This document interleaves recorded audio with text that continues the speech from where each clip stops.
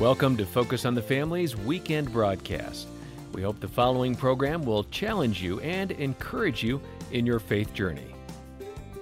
Until we understood the root was attachment and we started working at the root, and I took ownership of that avoider part of me, and he took ownership of the pleaser, and we began to individually work on our sanctification in that way. But iron sharpens iron, so one man sharpens another. So we talk to each other about our fears, how we scared each other. Mylon and Kay Yurkovich describing how you can discover your love style. And they're with us today on Focus on the Family. Your host is Focus President and author Jim Daly, and I'm John Fuller. Okay, the first thing, it makes you chuckle to think about what's your love style. I mean, remember, for those of us old enough, you think of the love boat or something like that. But your love style is really important. And, just like so many personality traits that we possess, each of us have a love style. We talked to Gary Chapman about your love language. And today we want to talk about those things that are both positive and not so positive that tear your relationship apart. And this is a really encouraging discussion I think we have ahead of us. So if you're in what's feeling like kind of a ho-hum marriage, I think you'll get some good tools to really take it a little deeper and to have greater intimacy. The Yurkoviches have written extensively about this concept of love style, and the book that we'll be talking about today most specifically is How We Love, Discover Your Love Style and Enhance Your Marriage.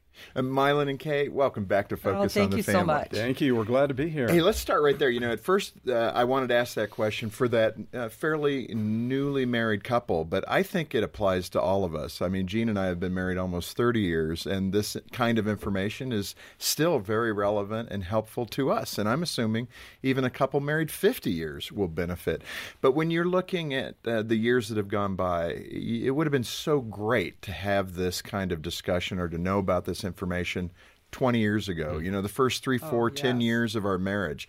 So let's talk about those styles that you've discovered and how we love. Talk about the 5 that you express to couples to help them communicate better.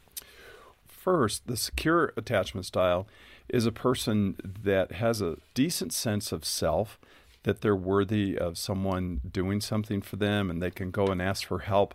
They tend to see relationships as a place that they want to get relief. There's so many people in this world that don't go to relationship for relief. They go to substances, addictions, to make those uncomfortable feelings go away. And if we look at the person of Christ, he could give to people, he could receive. He could say what he needed. He could ask for help. He was the secure attachment. He's our model as to what secure attachment looks like. And I think we don't really appreciate that only a few of us would have an experience at our homes that would cause us to look like that as adolescents and adults. Well, in have fact, that freedom. In your book, you talk about how our childhood really does form these attitudes and behaviors in us. And we see that. I mean, that's one of the things that we see here at Focus on the Family so often. How do we begin to arrest and understand that? Well, I think the first thing we have to learn is that early experience, Kay, is what really sets us up for our future expectations. And we either had that secure attachment or we had one that wasn't quite as secure. I don't think people really understand how important those formative years really are. We take everything in those first 2 years of our life in a nonverbal way. Mm-hmm. We don't have words yet. So we're taking in facial expressions and voice tones, and they're building implicit memories, which are something that we remember in a feeling state in our body. They're sort of wordless memories. We actually remember them for our entire lives, but they're remembered in a state of feelings in response to other people. And so in the first 2 years of life, those are the implicit memories that they're with us for the rest of our lives. And I was talking to a young man this week, and he just had a new baby, and he couldn't tolerate her crying. I mean, he literally went through the roof. And we began to talk, and he says, I don't understand my response. Well, as we begin to look at his own history, when he was 2, he had a baby brother born that never stopped crying for 2 years. He was so difficult. And I said, can you imagine the feeling that you're having in your body is almost like something you would feel as a 2-year-old when you just wanted to hold your ears and scream? And he started weeping. And he said, I never thought of that. But he said, my mom told me that I used to go hide in the closet. So these are the power of these early memories, and we don't always know how they impact us later in life. So the secure connector is where we're going to head, but these broken love styles come out of things that we often don't even remember, and so they're so normal to us that we don't even know we're doing it. Kay, let me press you a little bit. Sure. Because folks that are listening are thinking, psychology and Right. scripture and, does that really count? I mean, I'm a 2-year-old at that point. The Lord can work all that out. Talk about that blend from the outset here, because so often, we in the Christian community can be critical of science. Absolutely. But really, what the Christian belief system does is prove what scientists are discovering. I mean, we have an Yes. understanding as Christians about what scientists are looking at because we believe in the Creator. We believe there's order in the universe and those kinds of things. But talk about that junction for the skeptic right now that's hearing us going, this is psychobabble. Well, we may not like science until we need a heart bypass.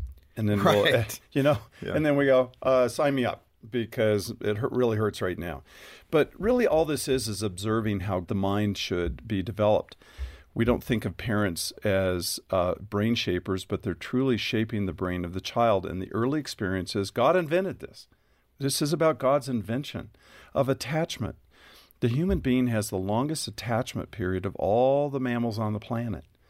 And God created this extensive period of time where a child would be looked at with this lit up mom, and the child would respond back. And so there's this strong sense of togetherness that is built very early on, not just in our left brain, which is our cognitive reasoning, but in the right brain of feeling states. It feels comfortable to be next to you, or it feels uncomfortable to be next to you. So really all science has done is they've observed God's creation of attachment. Right. And they have made studies to say what has gone really well, and when it doesn't go so well, what are the ramifications in a person's mind? And then that leads us to many things, of course, in the whole department of sin and brokenness. But one of the things that leads us to are these broken or wounded attachment styles. Now, we've talked about that secure attachment. Let's talk about the others that are coming out of the pain. In fact, vacillator is another one. Talk about vacillator. Well, a vacillator is a person who came from a home where perhaps they had intermittent connection with their parents. Intermittent connection meaning I see you, I give you attention, and then all of a sudden I've pulled away from you and I've gone dark. I've gone dark because I'm inattentive, I'm preoccupied myself as a parent, I am busy, I have my own issues of where I cannot see you because I'm preoccupied with something else. So the child never knows, or I have an addiction, or I'm fighting with the spouse. And so I then the child feels alone. Then the parent re-engages with them at a time unpredictable to the child. And the child feels this ambivalence from the parent, an ambivalence of, I don't know when I'm going to be connected with, but they tend to value connection at a very high value. And that becomes their primary desire, is to have intense connection that never goes away. So when they grow up and enter into relationship, they enter into a relationship with a very high expectation and hope of a connection that will never feel as though it's going away or will stop or will cease or will be intermittent. And so they have an intense desire for perpetual connection. When their spouse averts their gaze, turns their back, is busy, they get very agitated on the inside, then they get angry at the spouse for somehow abandoning them. Now, they don't use the word abandon. They just say, I don't like how I'm feeling right now, and you made me feel that way. And so they get angry. They're the protesters that say, why did you do that? Why did you make me feel this way? So they are the love, hate, hot, cold, in, out, on, off spouses, bright, dark, in a moments change, kind of like the weather here in Colorado Springs. Maybe on a sunny day in the summer where it's a beautiful day, then all of a sudden the clouds come over and it's dark. Okay, so that's the vacillator. Kay, you write in the book your own personal story of being the avoider. Yes. So as an expert in that category, I'm an expert in the avoider. What is avoider? Well, I lived for 15 years with this love style, not really realizing that my family didn't really bond on any emotional level when I was growing up. My parents loved me. We had nice dinners at my house, but we never had any personal conversations. And if I had a feeling, if I was sad, my dad said, "You better stop crying or I'm going to give you something to cry about." Famous line. Famous line. Or go to your room until you have your happy face. And my mom just got highly anxious. So there was this underlying message of feelings are something we don't do. Feelings are something that we dismiss. Feelings are something we don't move into. We are always trying to fix them and move away from them. And so I got very good at, first of all, just not showing my feelings, and over time, not even really knowing what they were. So if you ask an avoider how they are, they really only have one answer: fine. Yeah. And I can't say that wasn't true. I sort of existed in this like very midline kind of a level where I was never very happy and I was never very sad. So steady. Steady. And a lot of people marry avoiders because we're very predictable and we're very steady. And what people don't realize until usually they marry us is that we don't really have any range of emotion. We really can't connect on any emotional level. I don't have memories of comfort from my childhood where a parent really noticed I was not doing well and sought out to kind of understand what's deep in my heart. And so I couldn't describe what was deep in my heart. I had no words for internal experiences. And it was just a place that I never developed. And I didn't realize until the 15-year mark that when you wanted closeness, Mylon, I really didn't know what you were talking about. This was just a foreign concept to me. And a lot of people think their avoider spouses are holding out on them.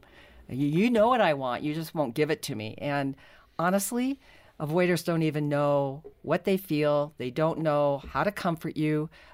They don't know how to have empathy. I mean, what was it like being married to me? I'm glad you asked that question. Yeah, I was going to say, I'll be brave and ask that. Yeah. Well, it was hard to feel like I could capture you or that I could pull you into a place that I could feel as though there was something substantive and meaningful. I appreciate the point Kay made because a lot of times a person who's married to an avoider would believe that they are just holding out. But truly, Kay did not have the words to be able to describe how she felt. She's no longer an avoider, by the way, and I am happy to announce that. Yeah, I've worked hard. She's a recovered avoider. She's now that secure attachment. That was my sanctification. That's the goal for everybody, is to not stay in these wounded states. It's to move out of that. And I would have to say that your distance from me was something that maybe we can talk about a little bit later, but it was the very thing that triggered my childhood, her distancing. So that was a part of the chase. I mean, that was your wound. When that was my distance. wound. Yeah. Let me ask you about that because it's intriguing to me, and in part, I'm always asking, are these mechanisms that God provides us for a period of time to cope with our environment? Mm-hmm. And I don't know, because we talk about them in positive and negative contexts. But for me, I would probably lean like you, Kay, toward the avoider because of my childhood. Right. I mean, it's total chaos. I read your book. It was yeah, very would you hard. say that would be a classic? Yes. So, I mean, one of Jean's things would be that, I struggle being emotionally attached to her in certain ways. Right. And I'm mindful of that, but the difficulty in that is I'm always saying, well, Lord, those circumstances that I was in, was that a protection mechanism that you've given me? Yes, I think all these are protective mechanisms, and they work. In my family, it was way more comfortable not to show my feelings. It was way more comfortable. The few times I did cry, I went to my room. I went on a walk. I always moved away from people when I was sad or when a feeling would be too much to handle and keep down. And, of course, I did that in my marriage for the first 15 years. He never saw me cry. So, yes, as a child, they're very protective. But they become so automatic, we don't even know what's animating us as an adult. And so I had to learn to develop a vocabulary for feelings. I had to learn to go back and repair the places where I just didn't develop. And one of the huge things for me as an avoider was to learn to take a feeling word list and to refer to it often so that I could start to have a more of a knowledge about what do I feel, because feelings link to needs. You got to fill that in for me. Okay, if you go to our website and you go to freebies, there's a list, a document there called Soul Words. And it's also in our book. It's just a list of words that are feelings that describe what's inside Do you a person. have some examples? Oh, my goodness. Sad, jealous, betrayed, Humiliated, abandoned. ashamed. So are these things, I mean, literally you have a list and you'll say to Mylan, I'm feeling this, and point to it? Well, or? for now, I can identify but for 2 years, I had that list in my journal. I had it in my Bible. I had it in my car. I had it in my purse. And Wow. I purposed to look at it and say, okay, if I was feeling a feeling right now, what might it be? And at first I was sort of guessing. But then I began to learn to read my body, because avoiders turn off their body, which is part of how we know what we're feeling. Our body is usually the first signal that we're feeling something. We get angry, we get a tight, tense shoulders, or we're sad and we start to feel an anxious stomach. So I begin to pay attention to my body.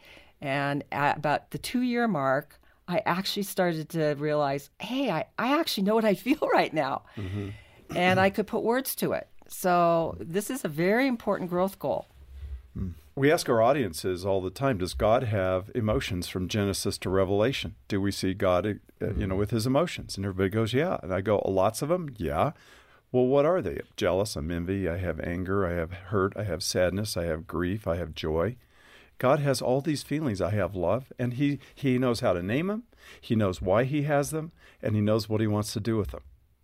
And we're made in the image and likeness of God, aren't we?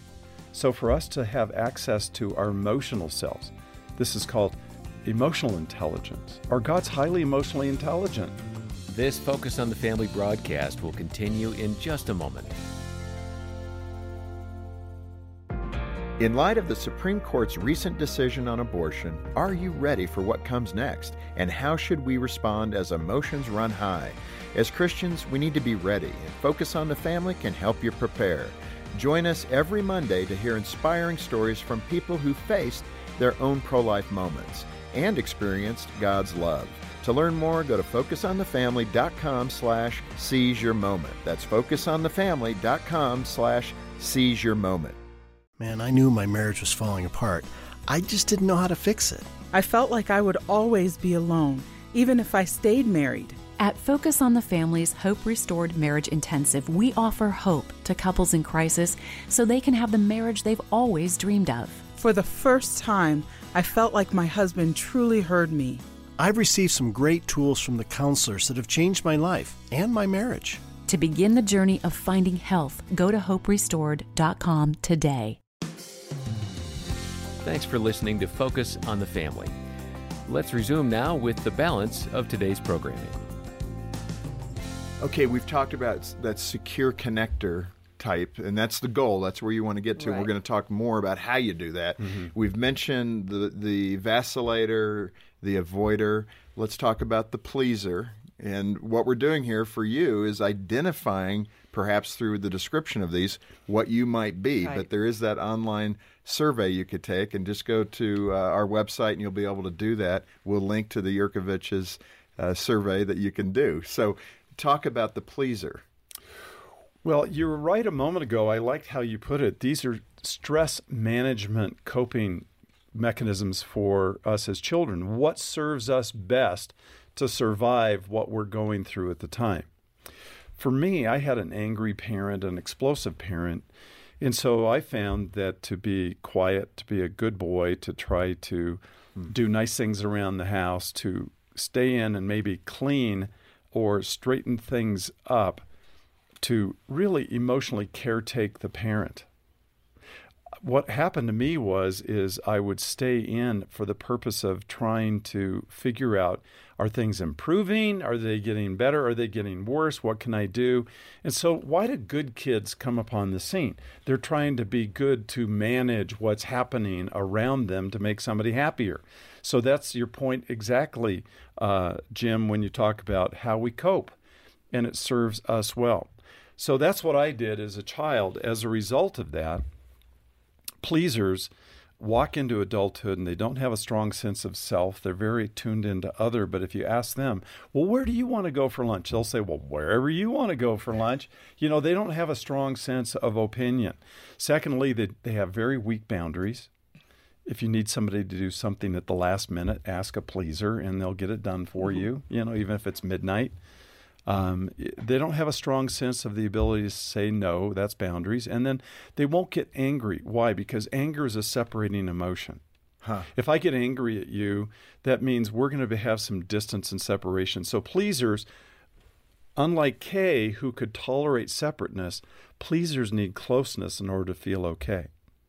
And I'm okay if you think I'm okay. So I'm very other dependent on you to make me feel okay. If you're smiling, then I can smile inside. So that's what I grew up with. So it took a lot of work for me to get to a place where I could learn to be strong and autonomous by myself, without your approval or yours or even Kay's. Aren't you going to ask me how it was to be married to a pleaser? I was just going to turn. I wasn't going to ask that question. Did you notice I was just turning this way? I was wondering. Okay, very good. Good conflict there. What was it like to be married to an unrecovered pleaser who had no idea he was? You were so nice, and I kept feeling like, why does it bug me so much? It was you're so nauseatingly nice, wasn't it? No, as I look back now, you used to ask me all the time, how are you? How are you? And of course, I only want to answer, fine. But I could say now that I understand it, it never felt like it was really about me. It felt like it was more for you. Like if there was one right answer, I'm great, I'm fine, you're amazing, you're the most wonderful husband I could ever have. So it's a disingenuous question. It was really not about you. It was really about me, wasn't it? How are you? Right. Yeah. Oh, that's interesting. You picked that up. I did pick that up. Yes. And yeah. So I think the other thing that was frustrating is, the lack of boundaries. You could be very overbooked trying to help everyone and, be nice to everybody. And sometimes that took away some time that we might have had at the home. And I've completely grown out of that, haven't I? Yeah, you have. In fact, he's winking. Kind of the interesting things about these love styles is they're kind of, we could also think of them as a stress response. Mm-hmm. So avoiders flee. You have your fight, flight, freeze. Pleasers they freeze if you're mad at them or there's conflict. They get rattled, and vastly just fight. Mm-hmm. So we have these stress responses that sort of go with certain reactions that are very predictable. Right. And the last one, I think it's the last one, is chaotic. Yes. Describe chaotic. That seems to be the worst possible state. I'm not sure that they're measured here. No, it is. That one looked more destructive than the others. But talk about the chaotic controller-victim mentality. Well, Jim, just a little while ago, you said my childhood was so chaotic. Right. And when we stop and say, what was that like? And having read your book, it's a home where there's unpredictability, where a person doesn't know they're safe, where the parent is supposed to be providing security and safety. The parent is simultaneously dangerous, abusive, neglectful, harmful, or so addicted or at such a mentally unhealthy place that they're perhaps at a level or lower than the child. So what does the child do? The child doesn't know what is predictable. There's, if you will, another synonym for chaotic is disorganized. So there's this disorganized attachment, not just a disorganized world, but a disorganized attachment experience. As one researcher coined it, it's called fright without solutions. The child is in a frightened state without any solution to that. And the child is left in this unsettled state. And so they often then find themselves moving into one of two modes, a highly controlling mode where they can predict their world, which has high levels of rigidity to it because If I have a rigid, controlled world, then I'm not left unsettled anymore because I know what's going to happen around me every day. It just means that you better do what I say so that you're not doing something different that rattles me. Or they might end up more of a victim type. Yeah, the victim is just somebody who learned to tolerate the intolerable. This is the more compliant child in this home that just learns if they stay under the radar, if they hide under the bed, that's their way of coping. The trouble is they have very little sense of self or boundaries, and it's very hard for them to stand up and say no to someone who's controlling or abusive themselves because they've already learned to tolerate the intolerable. It's normal. Such great insights from Mylon and Kay Yurkovich today on Focus on the Family. And we're going to pause right there and bring the balance of the conversation to you tomorrow.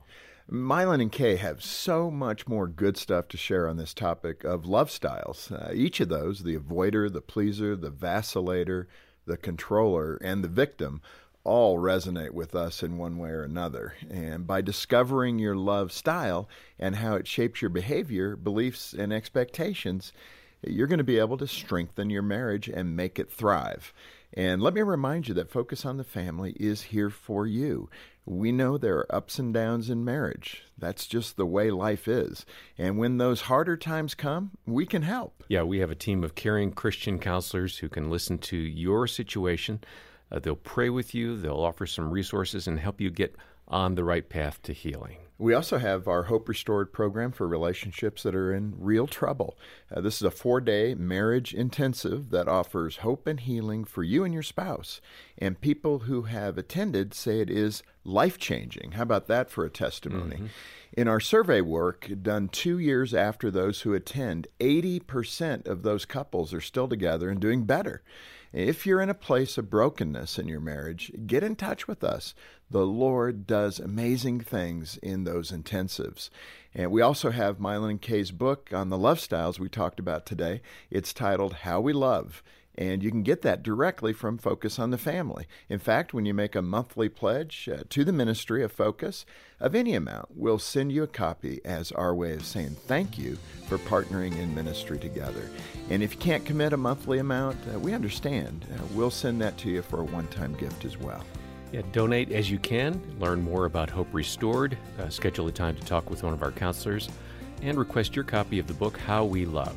Our number is 800, the letter A, and the word family. 800-232-6459. Or stop by focusonthefamily.com/broadcast. On behalf of Jim Daly and the entire team, thanks for joining us today for Focus on the Family. We'll be back tomorrow with more from the Yurkoviches as we once again help you and your family thrive in Christ. You're listening to Focus on the Family's weekend broadcast.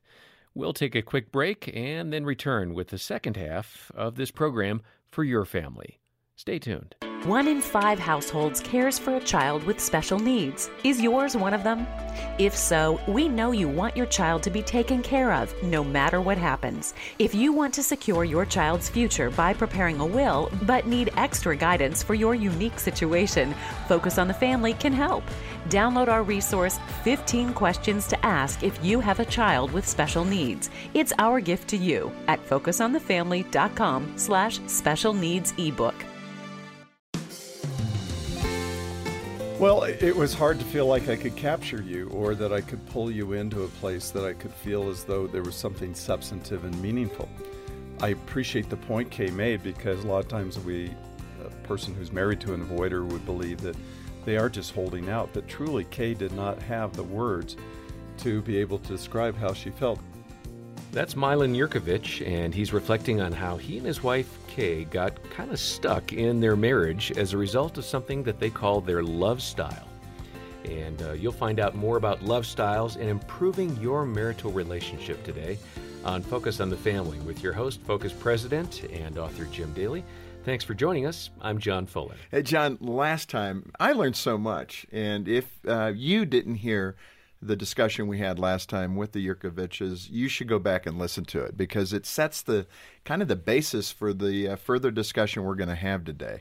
And we talked about those love styles that John referred to, and it really is an interesting way to look at the conflict that you're having probably in your marriage. Now, we know there are great marriages. You guys are probably doing the right thing whether you know it or not if your relationship is strong.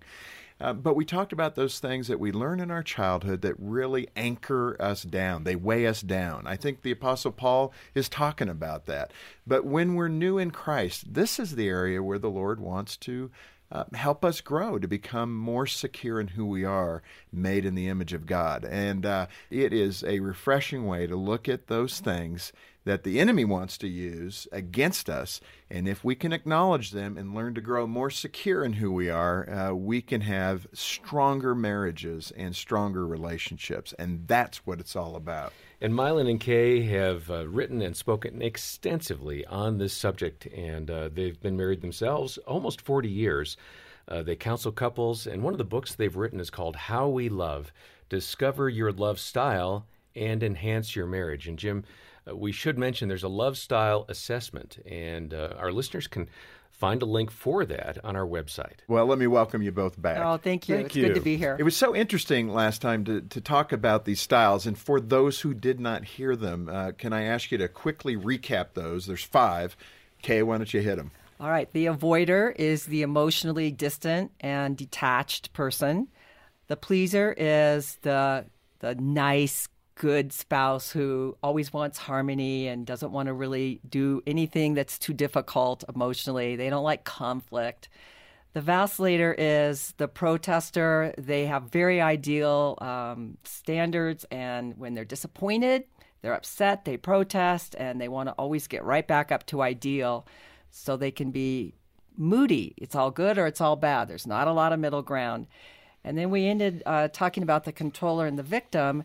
And these folks come from really difficult homes where there's abuse, there's neglect, and the kind of feisty kids become controllers, and the more compliant kids in these homes can become victims, and they have a hard time asserting themselves as adults. And all these things that we learn in childhood, we then take into marriages, which is the problem. That's exactly right. And often I was the avoider for 15 years and didn't even understand that was what was animating me, because I never really looked back to my childhood to say, was there an emotional connection in my family or not? And in all of that, we talked last time about seeing God and His hand in all of this. And again, if you didn't hear that, you really need to download it or get the CD. The goal is the secure, attached person. Talk about that quickly. Well, the goal is to, when we identify our broken style, is to move in a process of sanctification towards a secure connector who really is Christ. But the secure connector, if we want a great model of it, we look at Jesus. He wasn't emotionally avoidant. He connected to people from heart to heart. He talked about his own feelings in the garden. He asked for people to be with him. He didn't suffer alone. And Jesus also wasn't the pleaser. He could stand up to the Pharisees and say, no. Jesus wasn't he could protest appropriately, but he wasn't critical and always pointing the finger somewhere else as though someone else is the problem. And then as the controller, the victim, Jesus was only the victim one day, and that was on the cross, and it was because he chose to be. So when you look at Jesus, he's really none of these styles exemplify who we want to become like. And so we're growing towards the secure connector who is like Christ. We left off last time, and I mentioned that vacillator, and that in your book, How We Love, you mentioned the vacillator is most prone to that affair. That really was interesting to me. The vacillator, as you just described, is that person that's hot or cold, highly emotional one way or the other. Why are they more prone, Mylon, to an affair? Well, what happens is the vacillator starts off looking at all relationships in a highly idealistic mode. If they fall in love with someone, and again, this isn't about gender, this is male or female. If they fall in love with somebody, they are the most amazing thing on the planet. There's nothing wrong with them. There's no red flags. And so they're all in. And they're really intoxicated with this falling in love state. and really not knowing this, the vacillator, male or female, is in love with being in love. They love the euphoria of being in love. And what happens is that these euphoric states don't last forever. And then if you all of a sudden start doing things that disappoint me and fall short of my ideals, then I can think I got duped. I can think that you fooled me. I can think that you beguiled me, that you just hooked me in only to find out there's really a bait and switch here. When that happens, the vacillator devalues their spouse to typically an all bad place. And John Gottman, who's done a ton of research in the area of marriage, one of the 4 horsemen of the apocalypse that they refer to is the horseman of contempt. And this contemptuousness and this disdain begins to kick in. So if you've made your spouse all bad, then basically it leaves you very susceptible to finding a new ideal person. What are those phrases that the vacillator will use in that state? Give me that example. Well, they'll say that, you're all bad. You were not the person I was, you're not the soulmate I thought you were. You have disappointed me chronically. What I thought you were is not what you are. The idealized version of how I had imagined you in reality is now no longer what I see you to be. So now what they do is they do a good-bad split, and now you're all bad. In that state, they're sitting in church and they're watching a person lead worship, and they think, wow, that person would be great. That person looks ideal. And or the preacher, he is so amazing, or she is such a great teacher. And all of a sudden they start to fall in love with an ideal again. And so they just start the process all over again. And so they're very prone to affairs because of the idealism and the level of contempt and disdain to which they take their spouses. They struggle to have this middle ground of good and bad, both in themselves and others. So let's talk about those combos. When they marry, last time you self-disclosed that you were a avoider-pleaser in your marriage combo. Recovering. Recovering, right, Yes. okay. I think Gene and I probably fit in that category as well, although I think we have our secure moments. And that's one of the qualifiers, though, because you can tend to operate, at least where I'm sitting, and maybe that's one of my issues, is you can tend to see yourself operate with any one of these attributes at any given time. And that might be my chaotic past. I don't know. I think, people from really difficult backgrounds got good at trying everything. And it really makes sense. Now, that's not a bad thing. It actually shows me that's a child with a smart child who's really trying everything they can to survive in a very difficult environment. But I think in a marriage relationship, generally you have one thing that dominates that causes this core pattern. So let's talk about a few of those that you've seen in your counseling. Just begin to express them, and John and I will jump in with questions. Okay. Well, let's talk about what is a core pattern. Okay, go ahead. A core pattern is 2 histories colliding. So my history caused me to be an avoider. Your history caused you to be a pleaser. And when those collide in marriage, you get a very predictable core pattern. And for us, that pattern was, you're always chasing me around and asking me, how am I? Am I mad? Am I fine? And my answer was And you're constantly, irritated. fine, I'm good. Why do you keep asking me that? I just said it 5 minutes ago. I'm good. And then, But why did I chase? You see, Kay is an introvert and was an avoider. Okay, so avoider, introvert would be 2 things that would pull a person away. In that state, she was quiet. In my home growing up, quiet meant there was a storm coming. Or quiet meant that it was the 5 days after the storm where nobody talked. So if Kay was quiet or distant, it began to trigger me. That's why I chased you around to ask you, how are you? Are you mad at me? Is everything okay? Are you sure you're okay? And that was this nauseating chase scene of the pursuer distancer, and it was born out of fear and getting triggered until I could turn to Kay and say, your silence triggers me and terrifies me. And she looked at me and she said, what? yeah. My introvertism or my need to be quiet Yeah, it terrifies you? Yeah, I could feel that. And I feel even teary right now saying that because it was so terrifying to have silence. Her silence really caused me to feel this terror and dread. Which catapults you into asking that question more and more, which frustrates you more and You more. Absolutely. probably And- felt suffocated by the constant question, right? There we have the core pattern. And then you're in that cycle of destruction, really. 15 years of it, and he was a pastor. We did Bible studies, we prayed, we worked on these superficial symptoms. I tried to be more affectionate. He tried to ask me less often.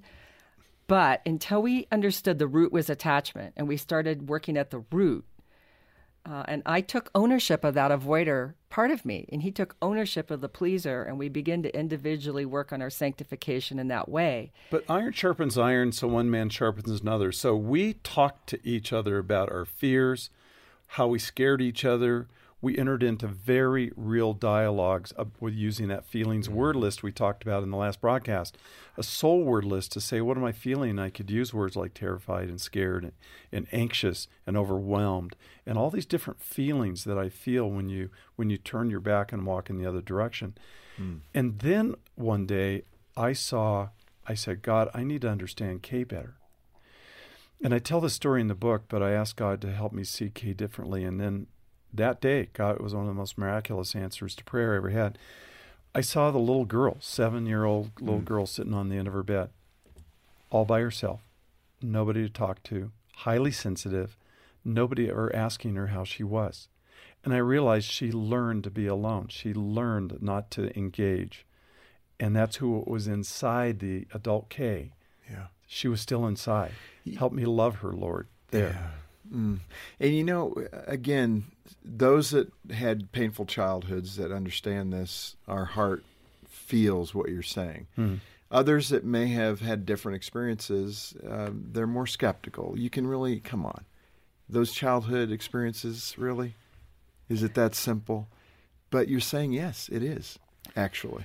Well, we say you should have a PhD in your spouse's childhood. Interesting. And I'll tell you why. You are the sum total of your history. And for the first 15 years of our marriage, I have to say, we never had any discussions about our childhood or how it related to our current relationship. And that was the key that unlocked compassion. Because when I heard those memories and I understood how really frightened he was, instead of being annoyed by his pursuing, I began to feel compassion. Well, oh, no wonder you do that. So I think understanding your spouse's history is the key to having compassion, because usually the thing that they do that just bugs you the most has a childhood wound sitting under it. Yeah. There is that challenge, I think, in a lot of relationships that you think you know each other. And you tolerate that level of knowing each other.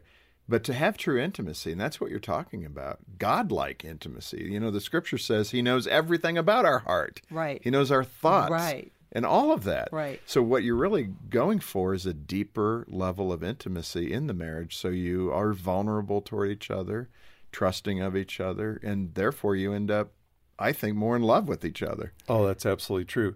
One of the biggest mistakes the church makes is believing that in 2 Corinthians, if any man is in Christ, he's a new creature. The old things have passed away. Behold, new things have come. Well, God doesn't erase your C drive. He doesn't erase your history. He doesn't clear out all those boxcars. We bring our entire history. We bring our educations. We bring our experience. We bring our regional accents with us wherever we go. That isn't gone. Our position in Christ is new. And positionally, He has erased and eradicated our sin. This Focus on the Family broadcast will continue in just a moment. I was convinced that nothing could change what was going on in our marriage, and I didn't want to try anymore. But my commitment to God helped me try one more time. We went to a Hope Restored Marriage Intensive, and it was life-changing. The counselors created the safest environment we could imagine, so that let us really talk. We're on a much different course now, and I believe we received a miracle that week. Receive your free consultation at hoperestored.com. Thanks for listening to Focus on the Family. Let's resume now with the balance of today's programming. Just a few days ago, my wife said, "Oh, you're going to go silent on me, are you?" Ah, there you go. And I just thought, yeah, I am going silent on you. So what does that mean? Well, my guess is you learned to go silent way before you met your wife. Possibly, yeah. And so, when you think about, well, where did I first learn to go silent? And why was I learning to go silent? And you go back in history, because generally we tell couples all the time, look, your marriage problems didn't start in your marriage.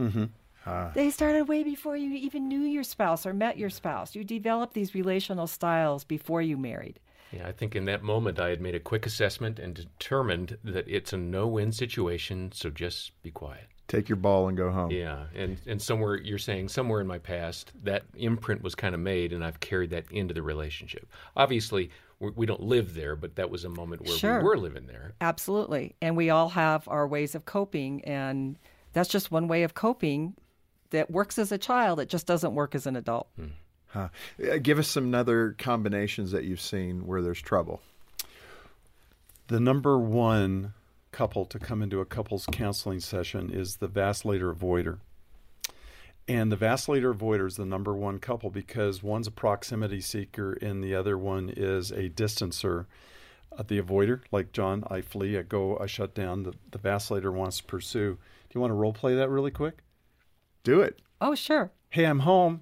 Hi, I can't wait to show you something. You know what? I'm looking for the mail. I've been waiting all day, honey. Come here, I want to show you something. Wait a minute. It's from the mortgage company. It has mortgage on the top. I know. You always look at the mail. I know, That's but this is really time sensitive. I have to send this in today. I've been waiting all day. You know what? Sometimes you throw the mail away. Are you kidding me right now? Okay, this is way too close. This feels pretty believable. Okay, wait a minute. You know what? I know. We have to sign it, and we have to fax it tonight. So I know you're excited about something now. Let me look in the trash here. You know what? I get it. I'll become a piece of mail, then you'll notice me. Oh, okay. I'm a piece of mail. Now do you see me? Look, you know what? I don't want to show you anything. Never mind. I'm done. Forget it. Look, I just need this mail. I know she threw it away. I wonder if she's going to have sex tonight. No. You don't need a letter in the mail to answer that question.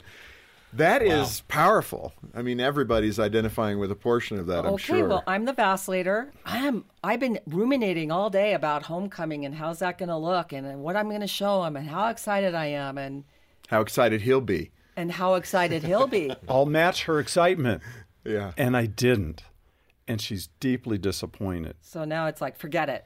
I'm done. I'm not going to show you. I don't know why vacillators love those two words. I'm done. They say it all the time. Those opposite qualities were attractive Absolutely. in the first place. Why? Well, vacillators marry avoiders because they're consistent and they're predictable, and vacillators want predictable connection. When we're dating, we're both involved in this intoxicated state called in love. And we have these chemicals going in our brain. And so there is, every time we see each other, there's this delight, and our brains light up with delight. Reality sets in, and there's refinance papers to sign, and there's stuff to do, and there's life to manage. And what happens is I avert my gaze from the vacillator, and the averted gaze causes them to get triggered. It's that's their childhood. That's their childhood trigger, the averted gaze. I turn, for audiences when we speak all over the United States and in the world, at a moment within that presentation, Kay and I will turn our backs on the whole audience and say, what do you feel right now? We'll turn our back on the audience. And we get words like betrayed, duped, unseen, abandoned, unseen, invisible, disrespected. All the vacillators answer the question. It's really interesting. And we say, well, you just personalized our behavior, didn't you? I was just looking at the drum set really behind me on the stage. But you personalized it. You felt as though I was personally rejecting you. And in that personal rejection state, there's this high level of volatility and reactivity that causes this vibration to occur that then sets this friction into motion. Well, again, what a great way to have discussion. I mean, in your marriage, these are the tools that people need to observe their behavior, know their own heart better. Mm-hmm. I love that quote that one of the things for us as Christians is to know our heart as best as possible. Yes. So that we can be true and I think objective in knowing ourselves and knowing where our strengths are and where our weaknesses are, and this is one way to do it. How we love, you talk about also that devastating combination of controller who marries victim. Mm-hmm. Talk about that combination. Well, Kay, maybe you could say a few words about this as well, but they're a natural couple to come together because they both came from that chaotic background, and they're used to the dynamics of disorganization, of control, anger, addiction, etc. Why don't you comment on that? Well, the controller looks attractive because generally in early dating, they make all the decisions. They, they decide where you're going to go. It looks like you're really being taken care of. And of course, that's very attractive to the victim who doesn't have any really voice or doesn't have much of a sense of self of where they want to go. And yet, early into a relationship, these poor folks just didn't have anything to really build on from their childhoods. Instead of getting a lot of good examples, they got a lot of negative examples. So, we say your marriage is probably going to be as easy or as difficult as your childhood, which sort of makes sense. So these folks come together and they're many times lacking just the basic stress regulation skills that you need. What does that conflict look like in their marriage? If anyone in the family doesn't comply, the controller will be angry and intimidating to regain control. And generally, there's then this explosion at some point where everybody in the family is afraid and scared. And then the cycle of abuse, there's this little window where the controller may come back and apologize and say, I'm sorry, that's never going to happen again. And the victim always takes them back, and the whole cycle repeats over and over and over again. Huh. So that cycle of abuse, Kay, can involve yelling and screaming and rage. The abuse can involve physical altercations, hitting, excessive disciplinary tactics. There's a sad story just a couple of years ago where a highly rigid, controlling father was angry at his adopted daughter for not complying. She was having a hard time fitting in, and he made her sleep outside.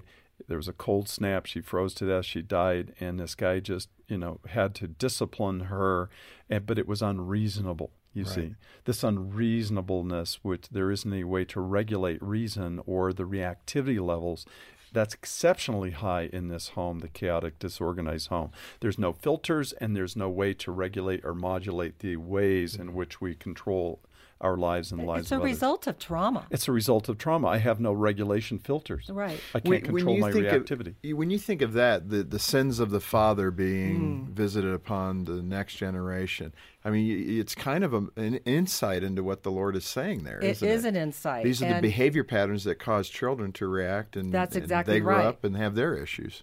And the sad part is the healing is difficult because this group has more unresolved trauma than any other group. And when we have a lot of unresolved trauma, we're not going to do well regulating our own stress or setting boundaries. We just go to extremes of rage or extremes of dissociation and not being fully present.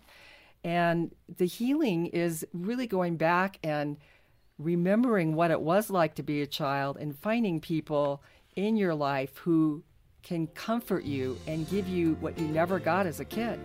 Someone who cares. I really appreciate learning the concepts about these love styles that Mylon and Kay Yurkovich have been sharing. This is Focus on the Family, and what a great program today. It is. It's solid material. And when you start to think about and grasp your love style, you can really get in tune with your behavior in your relationship and make your marriage stronger, which is a good thing. This is why Focus on the Family exists. We want to help you have the best marriage possible for the sake of Christ. Let's say it that way. Right. And of course, challenges arise. That's being human and living in a sinful world. But we can help you. We have caring Christian counselors on staff that will listen to you, pray with you, and offer insights on how you can move forward. And beyond that, for those who are really struggling, we have our Hope Restored Marriage Intensives. Those are really unparalleled. I might add that Dina and I had an opportunity to attend one of those intensive sessions, and it really helped. It changed our relationship. I think for the rest of our lives, for the better. Well, we hear that time and again, John, about couples who have gone through those intensives. I love hearing about the marriages that have been saved through Hope Restored. God is doing some amazing things in that program. So if you need help in your marriage, don't shrink back. Get in touch with us. Today may be the day that everything changes for you. We also have Mylon and Kay's great book, How We Love. You can order that directly from Focus on the Family, and the proceeds all go back into ministry. We don't pay shareholder dividends. When you sign up for a monthly pledge of any amount today, we'll send you a copy of that book as our way of saying thank you for your support. And if that monthly commitment is too much, we get that. We'll send it to you for a one-time gift. No amount is too small when it comes to saving marriages and helping families thrive. And you can learn more about Hope Restored, getting a copy of that book, How We Love, and so much more when you get in touch with us here. Our number is 800, the letter A in the word family, or stop by focusonthefamily.com/broadcast.